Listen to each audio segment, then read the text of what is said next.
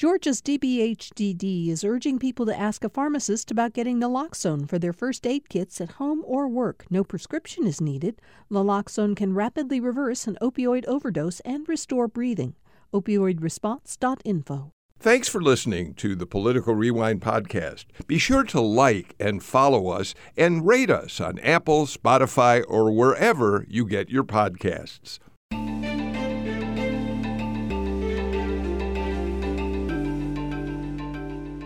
Welcome to the start of a brand new week here on Political Rewind. I'm Bill Nigut. I don't know if there are others of you out there who felt like I did on Friday night. We had known all day Friday that the Memphis police were going to release video of the beating that took the life of Tyre Nichols. We knew at 7 o'clock Eastern time that video would be broadly available and would immediately be shown on cable news networks and online. You could find it everywhere. But the reason I mentioned what I just said about not knowing if there are others of you out there who were like me, I had to wait. I really felt like I had to steel myself because we had been led to understand just how horrifying this beating really was. And I found I couldn't watch it until Saturday morning, and it really took me a lot of effort to realize that it was crucial that I did look at it. Well, I did. And it was worse, I think, for many of us than we ever possibly expected it might be. So in many ways, it was a very sobering and sad weekend around that. And then, of course, we also got the video of the attack on Paul Pelosi, beaten with a hammer, which was also stunning and difficult to watch. So I say all that because I think we've learned a lot this weekend about violence among some police officers, among some unhinged individuals in the Paul Pelosi case. And the question is, what do we do about all of this? We'll talk about that. We'll talk about how Georgia reacted, both people who were protesting against police violence, as well as how state officials handled their concerns there might be violence in Georgia. And we have a lot more going on this week in politics. So let's get right to introducing our panel. It's Monday, which means my partner on the show is AJC political reporter and columnist Patricia Murphy, the author of Political Insider, which you read on Wednesdays and Sundays in the newspaper. And of course, Patricia also oversees The Jolt at AJC.com. Patricia, I'm so glad you're with us this morning. Thank you for being here. Hi, Bill. Thanks so much for having me. We're joined today as well by former State Senator Jen Jordan, who all of you know was Democratic candidate for Attorney General in the last election cycle, and actually in a cycle in which Republicans won all the state constitutional officers. I think I always say this, I think you won more votes than any other Democrat on the state constitutional ticket, right, Jen? Yeah, I'd like to say I was the biggest loser, right? Well, I have to say, look, I obviously you wanted to be Attorney General, but I'm glad we have you back on Political Rewind. We didn't have candidates on during the elections, and so although I know winning would have been a much bigger deal than being on Political Rewind, I'm glad you're back with us. Well, this is a lot more fun, so... Okay. Tammy Greer is with us, professor of political science at Clark Atlanta University. How are you, Tammy? I'm good, Bill. Thank you for having me this morning.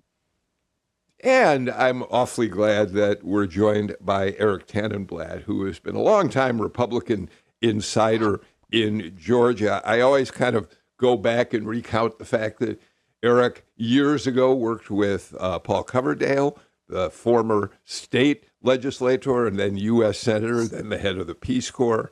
Eric went on to be Sonny Perdue's chief of staff in Perdue's first term as governor. And then Eric has, for a very long time, had worked on the presidential efforts of the Bushes, George H.W., George W., Jeb Bush in 2016, and Um, I always want to point out your involvement in the 2012 campaign when you were deeply involved in that presidential effort as well. So all that said, Eric, thank you for being here. Happy to be here.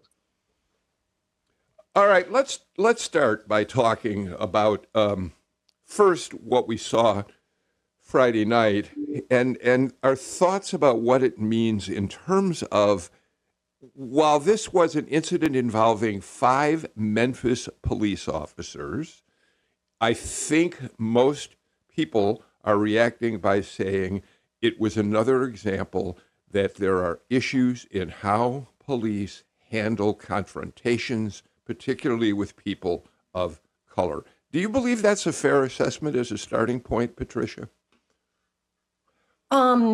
Yes, and I think it goes beyond problems. I mean, there's just something deeply wrong to see this kind of an event unfold on camera when we know that by law people have protections of their rights if they are interacting with police.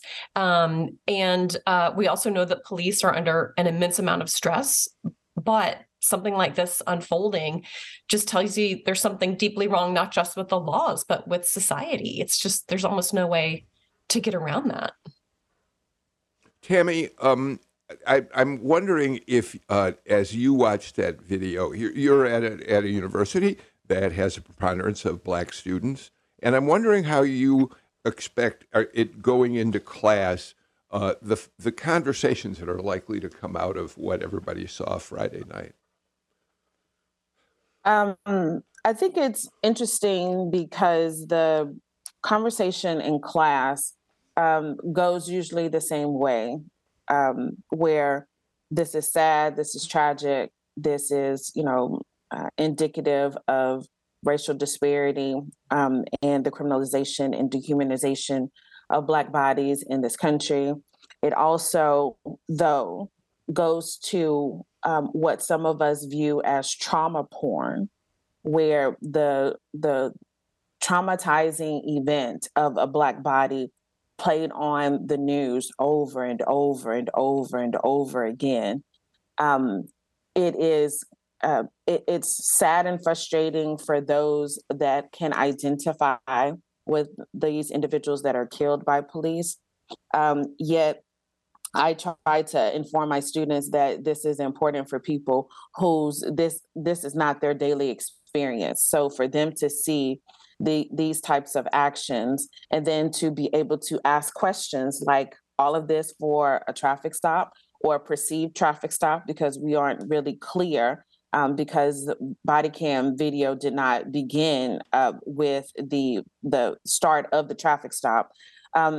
Yet and still, all of this for a traffic stop. And hopefully, there could be at some point some belief that there is over criminalization legislation on the state level, and that when it comes to law enforcement, that there is a balance where the Black community, Asian community, the Latinx community are not opposed to policing. It is how policing is done.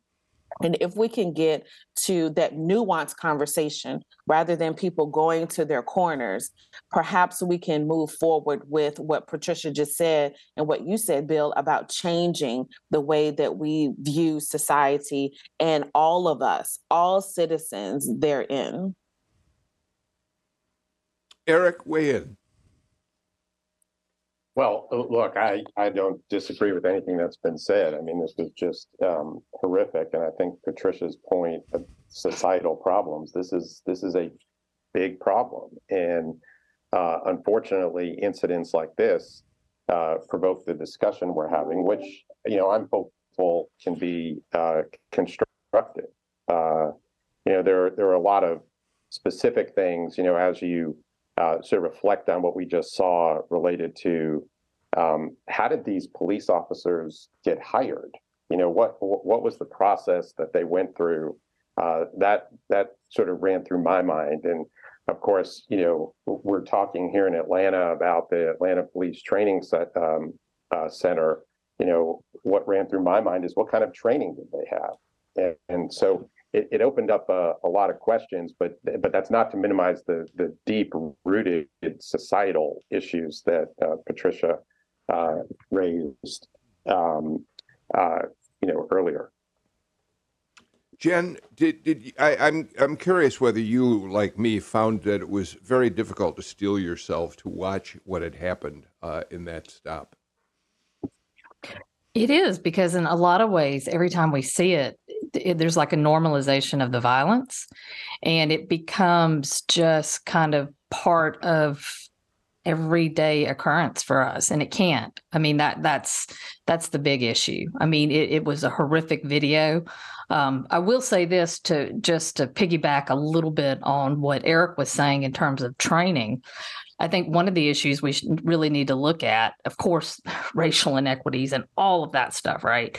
But in terms of training, really kind of the military approach that police have adopted, where as opposed to thinking about protecting and serving the community, the members of the community really become part of the enemy, right? Like when you're in a military, there's an enemy that you are going after. And so I think by kind of doing all of this militarization of the police forces, I think we're really seeing that kind of play out in terms of just everyday, interactions between police and citizens.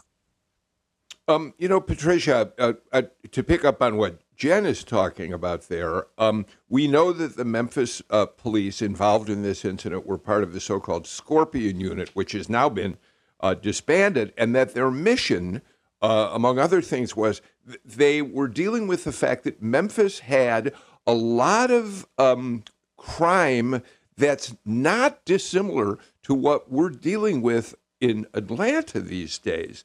A lot of gang activity in the streets, fights among gang members, cars, drag racing, doing stunts on public streets. All of that led to the creation of this unit, which was set out to crack down on all of this. And obviously, these 5 cops went way too far. But it does seem it's a cautionary note for here in Georgia when you have a Governor Kemp who has said, cracking down on gangs, making sure that violent crime can be addressed in the most effective ways possible. It does seem this is a cautionary note. Yes, this is the kind of activity we've seen in Atlanta, Washington, D.C., New York City, Memphis. Any large city, it seems like, and even small cities are experiencing this. I think social media has a lot to do with that. Some of these things are performative, particularly when you talk about street racing. But then there's just also a concentration of available guns, particularly during COVID, just empty streets, people with a lot of time on their hands created the opportunity for these things to kind of bloom. But you compound that with gang activity, and you have just this really serious, almost intractable problem. I do think Tammy's point is so important that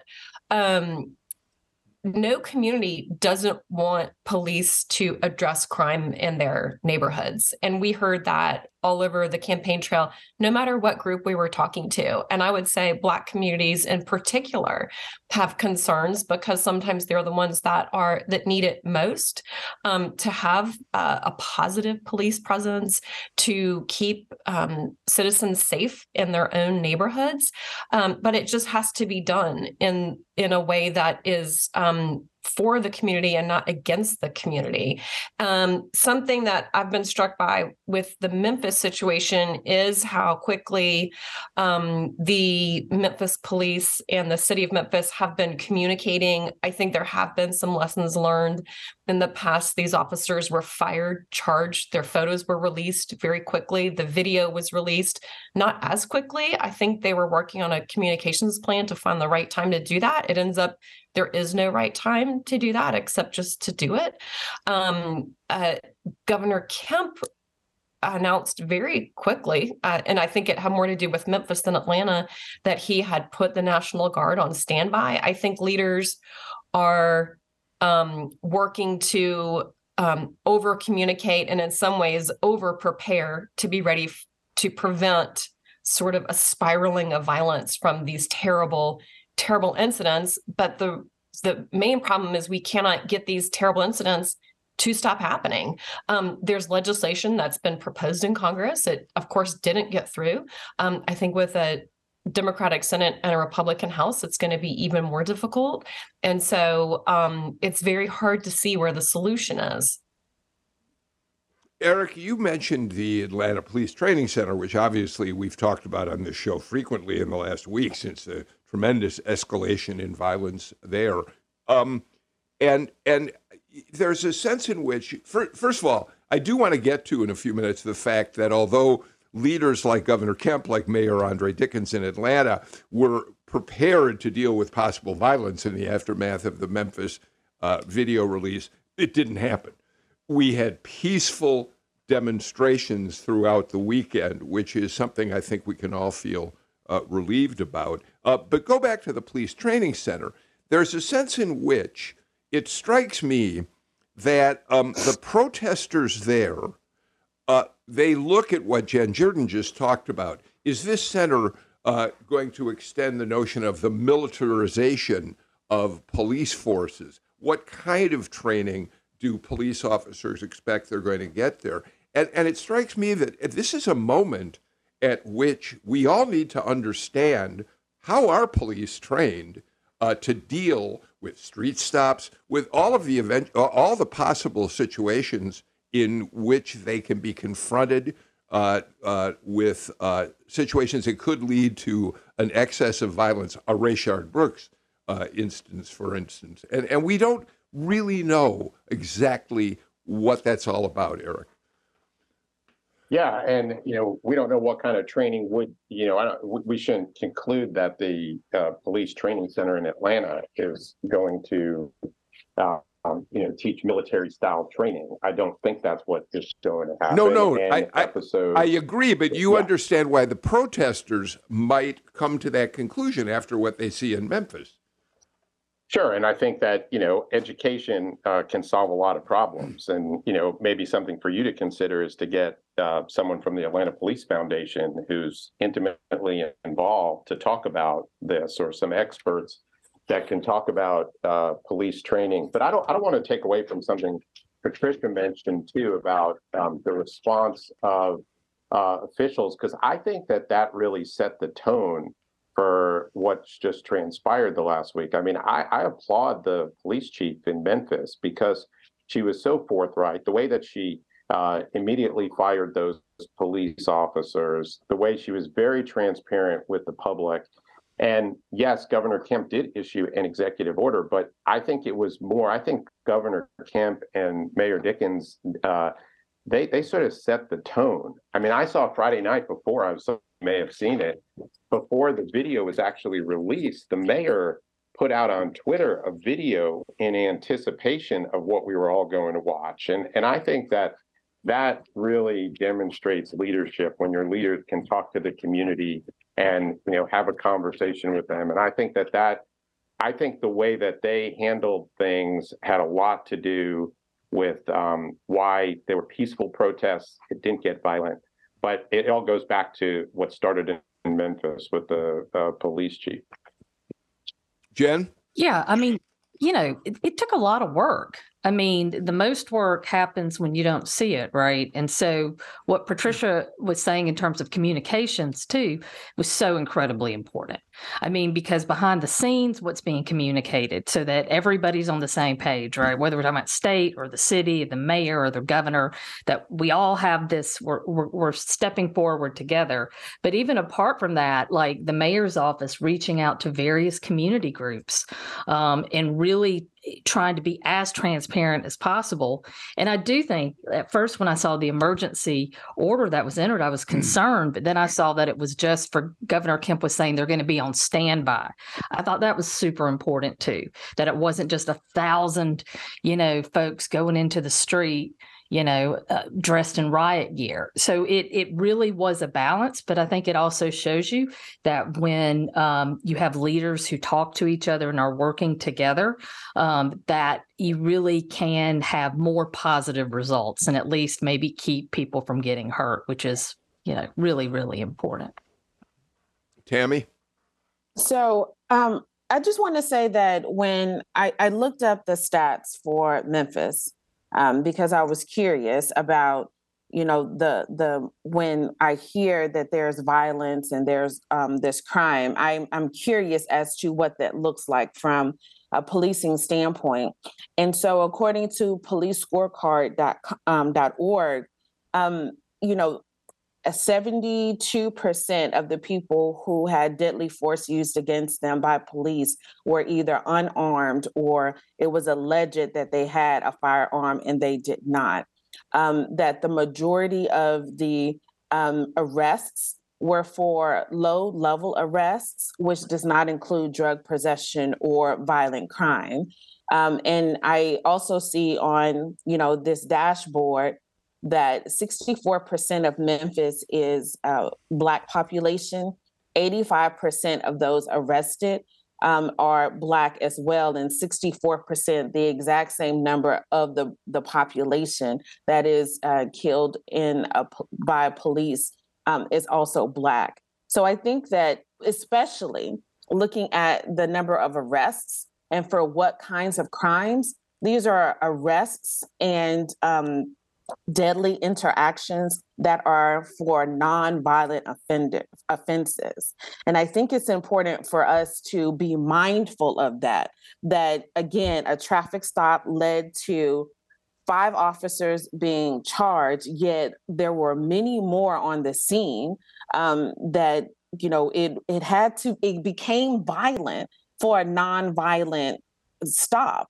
And I think that when we talk about the governor's reaction or the mayor's reaction to and a deadly interaction in another city that is close to Atlanta, while I can appreciate the proactive nature to ensure public safety, perhaps the communication about we're going to get 1,000 National Guard to be on standby at the same day that a violent video came out, perhaps someone on the communication staff could have revisited the manner, the words, the tone of that particular communication, because it can appear as though an unfettered constitutional access to firearms under the Second Amendment based on your interpretation is okay. Yet when it comes to the First Amendment, and the ability for citizens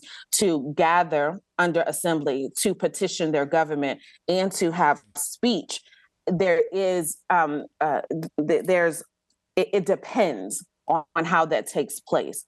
So while I can appreciate all of this in the conversation, it can appear though that there is an insensitivity and a lack of First Amendment abilities in former Confederate states when it comes to these interactions by police, particularly when it comes to Black individuals. What you just said takes a lot. I'm thinking about it and thinking I've got to absorb that, because I think what you just said, it has a lot of nuance and implications. So thank you for that. Patricia, before we leave the subject, I want to read something that Tony Scott, A.O. Scott from the New York Times wrote. Tony's been on this show before, and he's their film critic, so he has particular sensitivity to video, to film, and it kind of relates to something that Tammy said at the very beginning, which is there's a balance. How are we looking at video like this? Are we desensitized entirely? Are we looking at it as almost like violent porn, as Tammy suggested? And here's what Tony said. Raw video offers clarity, transparency, and perhaps accountability, a chance for citizens to understand unvarnished truth about what happened on the night of January 7th. Concerned Americans should become witnesses after the fact. Our senses shocked, Our conscience is awakened by the sight of uniformed officers repeatedly kicking and punching Mr. Nichols. I expect you to feel what the Nichols family feels, the Memphis police chief said in anticipation of the video's impact. Her appeal to common humanity expressed faith in the power of even the most horrific images to foster empathy and community. And then he said something I thought was really interesting, too. In insisting that the world saw what had been done to her son, Roe Vaughn Wells, Mr. Nichols' mother, recalled Mamie Till Mobley, who in 1955 placed the disfigured body of her murdered son, Emmett, in an open coffin, so the viciousness of the racists who killed him could not be denied. I thought all of that is worthy of consideration. Yes. And I think, if there's a piece of that video that is so difficult to watch beyond the violence, it is when he is calling out for his mother. It is just so heartbreaking. And the same thing happened with George Floyd. And you just think as a mom raising children in this society, and I'm raising white children, I can't even imagine for a Black mother. These videos, it's a balance between being witness to it, but then seeing this intimate moment that is just going to break his mother's heart 1,000 times a day. So it's just something you just pray we can help each other with, and help our city with. So before we leave this subject and take a break, Jen, I have a hard question for you. What do you think we, as individuals, but also our legislature, our law enforcement agencies, what can we learn from yet another example of the violence against a Black man and what it means in terms of how law enforcement deals with the people that it is supposed to police? No, I mean, I think it goes back to what Patricia said. Like, when you watch this, I mean, he's a human being. He's loved. He's a young man. He's got everything in front of him, and we've just reduced it to talking points and don't really appreciate the humanity that's involved. And I think politically, we have got to. It can't be an either-or situation. I mean, Tammy said that earlier. These are very nuanced conversations, and there's no one-size-fits-all, solution. But the first thing is, if we're not talking to each other, then we can't solve hard problems, and we're just going to keep seeing this again and again. Thank you. Eric? Yeah, the only thing that I would just add is that, we need not let this be forgotten. We tend to have discussions and react to things in the moment, and then we move on to something else until, unfortunately, the next thing happens. And so I hope that this is a reminder that these are real issues and they need to be addressed, and people need to, continue to work on them. And Tammy, finally, by the way, what Eric just said was echoed by another New York Times writer, Charles Blow, who said that even in the aftermath of George Floyd, we all forgot about police reform, and he includes even Black Lives Matter as letting things drop. And he says America should be ashamed it abandoned the issue of police reform. I agree, and I would hope that I constantly hope that after these incidents, after we see them, that would be the driving force and the continuing force for us to really want to push. However, I think the nuance gets lost in the sauce and people go to their corners. Either you back the blue or you're for defunding the police, which is unfair to the parents, the loved ones, the children of people that are murdered. All right. We got to take a break. We're going to come back, and we have a lot of other stories in the news to talk about. So we'll do that in just a moment on Political Rewind.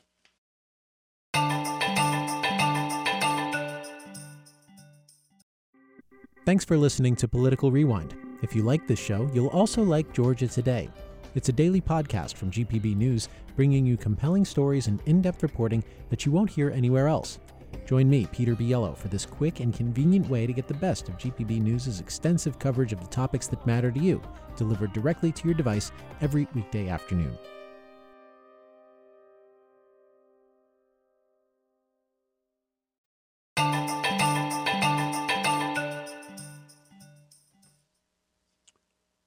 Eric Tannenblatt, Jen Jordan, Tammy Greer, Patricia Murphy with us for today's Political Rewind. One last note, Patricia, that I don't want to let go completely, and then I do want to move on.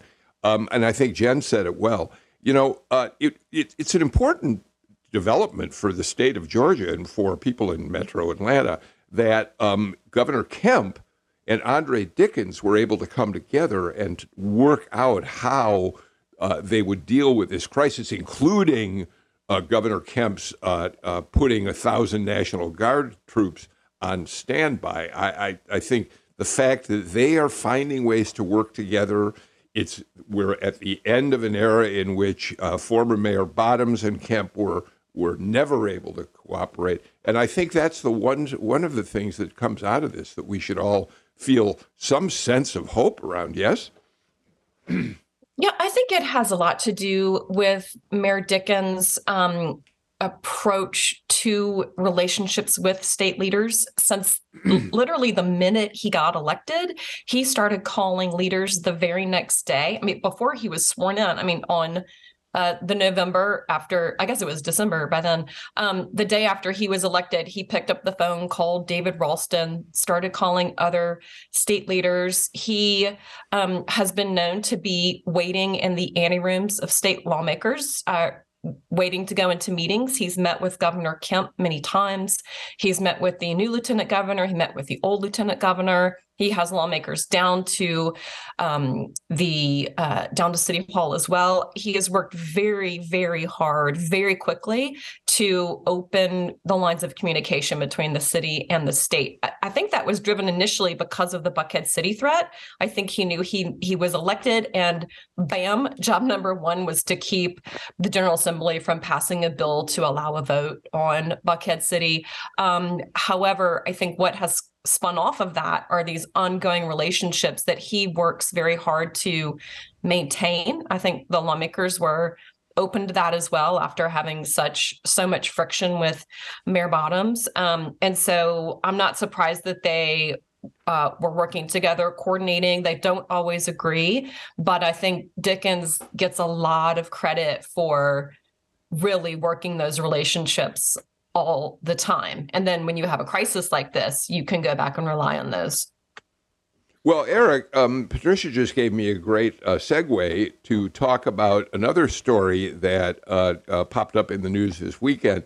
And that's that the leaders down there at the Capitol are so far saying they kind of want to avoid hot button cultural issues. They want to work on meat and potatoes matters, workforce development, all of that sort of thing. The governor wants to give back a lot of money to taxpayers, whatever. But Eric, Patricia mentioned Buckhead, and there's one of those hot button issues, the people, the movement to create a separate city. Are you in the middle of your term now as head of the Buckhead Coalition? Well, I actually just started. And so the event that Patricia was alluding to was the annual Buckhead Coalition lunch. And I should compliment Jen, who represented Buckhead for many years. And we had a chance to work together on this particular issue in the last session. I do think things have calmed down as it relates to the initial impetus to people in Buckhead, wanting to form its own city. I mean, there's still a group of people that are advocating for the issue, but all the polling data shows that people have changed their view, and a lot of that is based on results. Crime has been down 14% this year and 14% last year. All of the statistics are showing that things are safer in Buckhead. And I will give the mayor a lot of credit for that. He has worked really hard, as Patricia said, from the day he got elected, reaching out to state leaders. But it's not just building the relationship with state leaders, which mind you, go beyond just dealing with the public safety issue. I mean, there's a lot of economic development issues. I mean, Atlanta is the economic engine for the state of Georgia. And so, you want to have good city and state relationships. But I also think that state lawmakers and the governor are seeing actual progress being made. I mean, the mayor, if you go down, there's a whole laundry list, even from opening a police precinct in the middle of the Buckhead Village. And the governor and the mayor both appeared at the opening of that. There's a reduction in 911 times. There's more police cameras in the community. So you can go down a laundry list. And so these are actual things that have happened. And I think that speaks louder than words to maybe some skeptical lawmakers. And I think that they want to see this mayor continue on the path that he's on and give him more time. And that's why I think that issue just doesn't seem to have a whole lot of steam in the legislature. I would be surprised if someone introduces a bill on behalf of that small group of people. My guess it'll be a legislator from outside of Atlanta, but it doesn't seem like any of the legislators from Atlanta have any interest in it. Well, Jen Jordan, we can talk to you about two issues that are the hot button cultural issues that could come up. One of them, Eric just gave you credit for working with him on fending off the Buckhead cityhood movement. But we have to remember, should it come up, the Lieutenant Governor, Burt Jones, in fact campaigned on a pledge to do all he could to push forward the Buckhead City movement. So you're welcome to comment on that. But we should also say that there are questions that while the legislative leaders say they are not eager to do anything more about adding more restrictions to Georgia's current abortion law, which was an issue when you were in the Senate that gained you national attention for the fierceness with which you fought against it, you never can tell whether or not something's going to come up and a push by conservatives will, in fact, give it some legs. So comment on all of that, if you don't mind.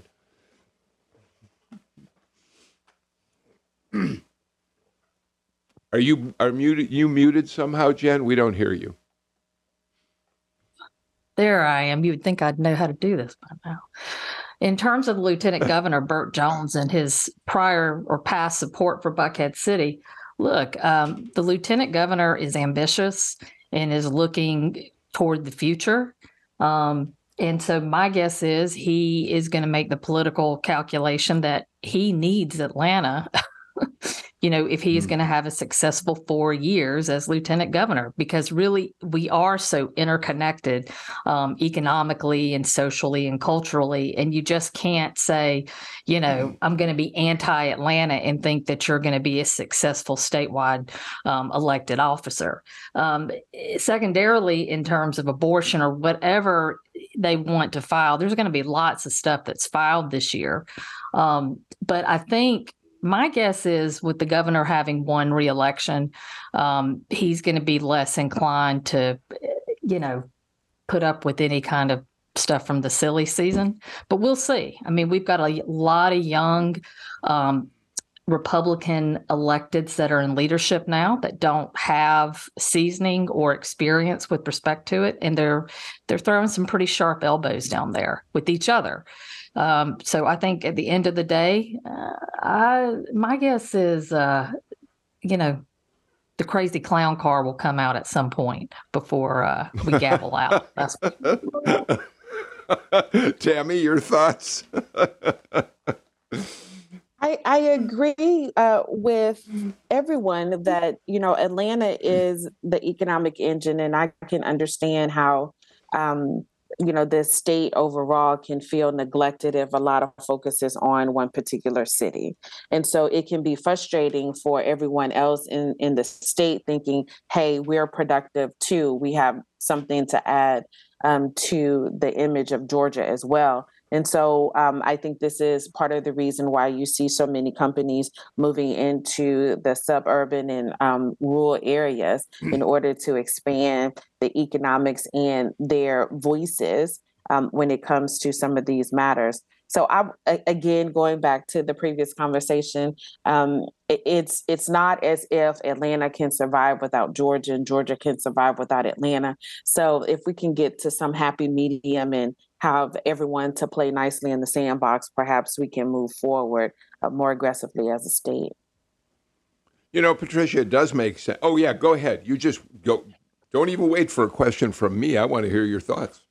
Oh, I was on mute Now also. Shoot. The producers are like, what? Why can't these people figure it out? So I wanted to say, Bill, when you were opening the conversation to say it looks like things are going to be quiet down at the state capitol, Jen Jordan's face was like, sure it is. Because a theme I have noticed among state leaders this session is that they're saying they don't have any plans to push divisive issues. That's not on their radar. But you know, from the speaker to the new lieutenant governor to other leaders we've heard from, they said, but if a member brings it up, we'll have to see what they say. We'll have to see what the caucus thinks about it. We'll have to see where it goes. So it will just be so instructive to see who has the inclination and the ability to shut down certain issues if they don't want them to get a hearing. But because this is such early days, and particularly the speaker and the lieutenant governor and the Senate majority leader's tenure, they really need to also be building their goodwill inside their own caucus and make it feel like it's a place where members can come and bring their ideas and have a hearing. So this is a really interesting, important time to not only look at the issues, but of what is coming forward, but what's not coming forward. And when that changes, why does it change? Well, Patricia, we've mentioned on this show a number of times, just in reference to what you said, the fact that during the debates in the gubernatorial campaign season, Governor Kemp gave two different answers when asked about whether he would support more restrictions on abortion. In the first debate, when asked that question, he said, I have no intention of trying to expand the restrictions. In the second debate, he essentially said that, but then followed it up by saying, but of course, and this is exactly what you were just referring to, he said, if I will listen to what the members of the legislature bring forward and have to give some consideration to that, right? Yes. Absolutely. And if you look at other state legislatures that are gaveling in right now, a lot of those legislatures are not so slow to heat up. In Arizona, they're already considering bills about transgender students. Can a teacher say a child's new chosen name if the parents don't know about it? Can a state ban minor transgender surgeries? These are already happening. There are laws in other legislatures looking at abortion medication by mail. Is there a way to stop that if there's a ban in your state, but women are still trying to order medication through the mail? What can they do about that? So while all seems quiet on the front right now, I think that there will be other legislatures moving things that will give impetus to more changes or more potential changes here as well. Eric, before I got to get to a break, I want to go back to Jen Jordan's description of the crazy clown car of the right wing and how they could get involved in this session. Look, you have been a solid kind of mainstream Republican for a very long time. And it strikes me that I'd like to get your thoughts on how much you would like to see this session unfold without more legislation that deals with trans Georgians, that deals with even further restrictions on abortion, with those issues that push your party so far to the right. Well, sure. I mean, I would like not to have those issues, but the reality is you have a lot of people in the rank and file, members that aren't in leadership. That's a way for them to get some attention. They pick an issue, and I have to believe it's an issue that they're passionate about.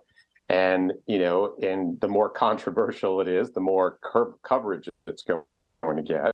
And so that's just, you have to depend on your leadership. And I think looking at Speaker Burns and the Lieutenant Governor and the Senate President Pro Tem and the Majority Leader, it just looks like the leadership is being very mature in these early days. And look, Governor Kemp has become a national figure. I mean, people are watching him from afar. There was just an article in the Cook Political Report on Friday by Amy Walters that was sort of talking about him being the dark horse in the upcoming presidential race. Why there's talk of, the governor of Florida and the governor of Virginia, watch Governor Kemp. So people are watching Georgia. All right. Yes, they certainly are. By the way, though, David Ralston, Eric, was a mature leader as well. He didn't really want a 6-week heartbeat abortion law, but he ended up being pressured into it by conservatives in the party and by all of those Republican conservatives out there who were constituents who did. So we'll watch and see how that all unfolds. Got to get to the final break of the show. Back with more in a moment.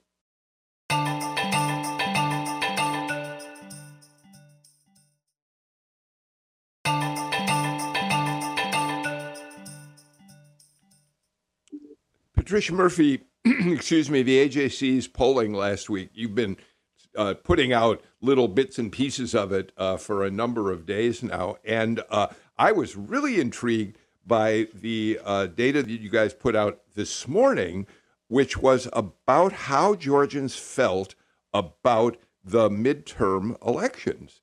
And it's fascinating that after 2020, when confidence in the elections really took a major dip, that the poll by the University of Georgia for the AJC found that 73% of the respondents thought the election was fair and accurate. 87% of liberals were confident in the results of the election. That's striking considering all of the controversy over SB 202. Yes, we'd love for those numbers to be higher, wouldn't you? We would love 99% to 100%. But I think it has a lot to do with the candidates who won and also the candidates who lost, who conceded their races, who even Herschel Walker, we were not sure he was going to concede that race, but everybody who lost their race came out and said, I did my best. I didn't win. That is so important. And the decision by Donald Trump in 2020 to not only at the time say he won, but then to continue to say it and even say it as recently as this past weekend in South Carolina, say he won the election, that just burrows itself down into his supporters' minds. Republicans did a lot of messaging after SB 202 to say, hey, look, now everything's fine, even though there was no fraud that sort of necessitated that bill. That did seem to also go to making many Republican voters feel better. And every time I mention, though, that Donald Trump would not concede his race, I always hear from our AJC listeners that Stacey Abrams also did not concede her 2018 race. It was a different circumstances. She did not try to overturn the election. But I think when people who lose and have devoted supporters hear that they didn't really lose, it puts tons of doubt in those supporters' minds. And we didn't have that this time. Jen, I don't have the figure in front of me, but I can tell you that a majority of people in the poll responded to the question of whether they think SB 202 had an impact on how the elections unfolded, said they didn't think it made one difference or another. But the reality is people like Senator Raphael Warnock plan to continue fighting for fairer election laws. And data like this isn't going to change the minds of those who believe there still are voter suppression efforts out there. No. And I mean, one of the things that's going to be interesting to watch as session kind of moves forward, and even the next 2 to 4 years, especially with the election of Burt Jones's LG, that group of state senators who really were pushing the election fraud claims and who were, sitting at the table with Giuliani and who were really, really making the efforts really to overturn the election results. I mean, all of those folks are now in leadership in the state Senate. And so the question is, how is that going to work, right? Are they going to continue to push that? Are they going to continue to push bills that basically kind of, echo those sentiments? And I think that's going to be really, really important in terms of what the public thinks and believes in terms of our system here. Tammy, I'm really out of time, but I'd give you and Eric about 30 seconds to respond to all that. So as an educator, I think that, to combat some of the challenges with SB 202 is to really educate the public about, the voting law itself, what to do, when to do it, how soon to turn in that mail-in ballot, how soon to request it. Go and early vote, and hopefully those types of efforts can be ongoing and systematic. Eric? I'll just add, I think that, the poll results from the AJC also, we need to, give a shout out to the leadership. I think the Secretary of State has done a great job, really focused on the integrity of our elections. I also think, to Jen's point about those lawmakers that may have been aligned with the former president, I don't think that those are going to be big issues that they're going to be focusing on right now.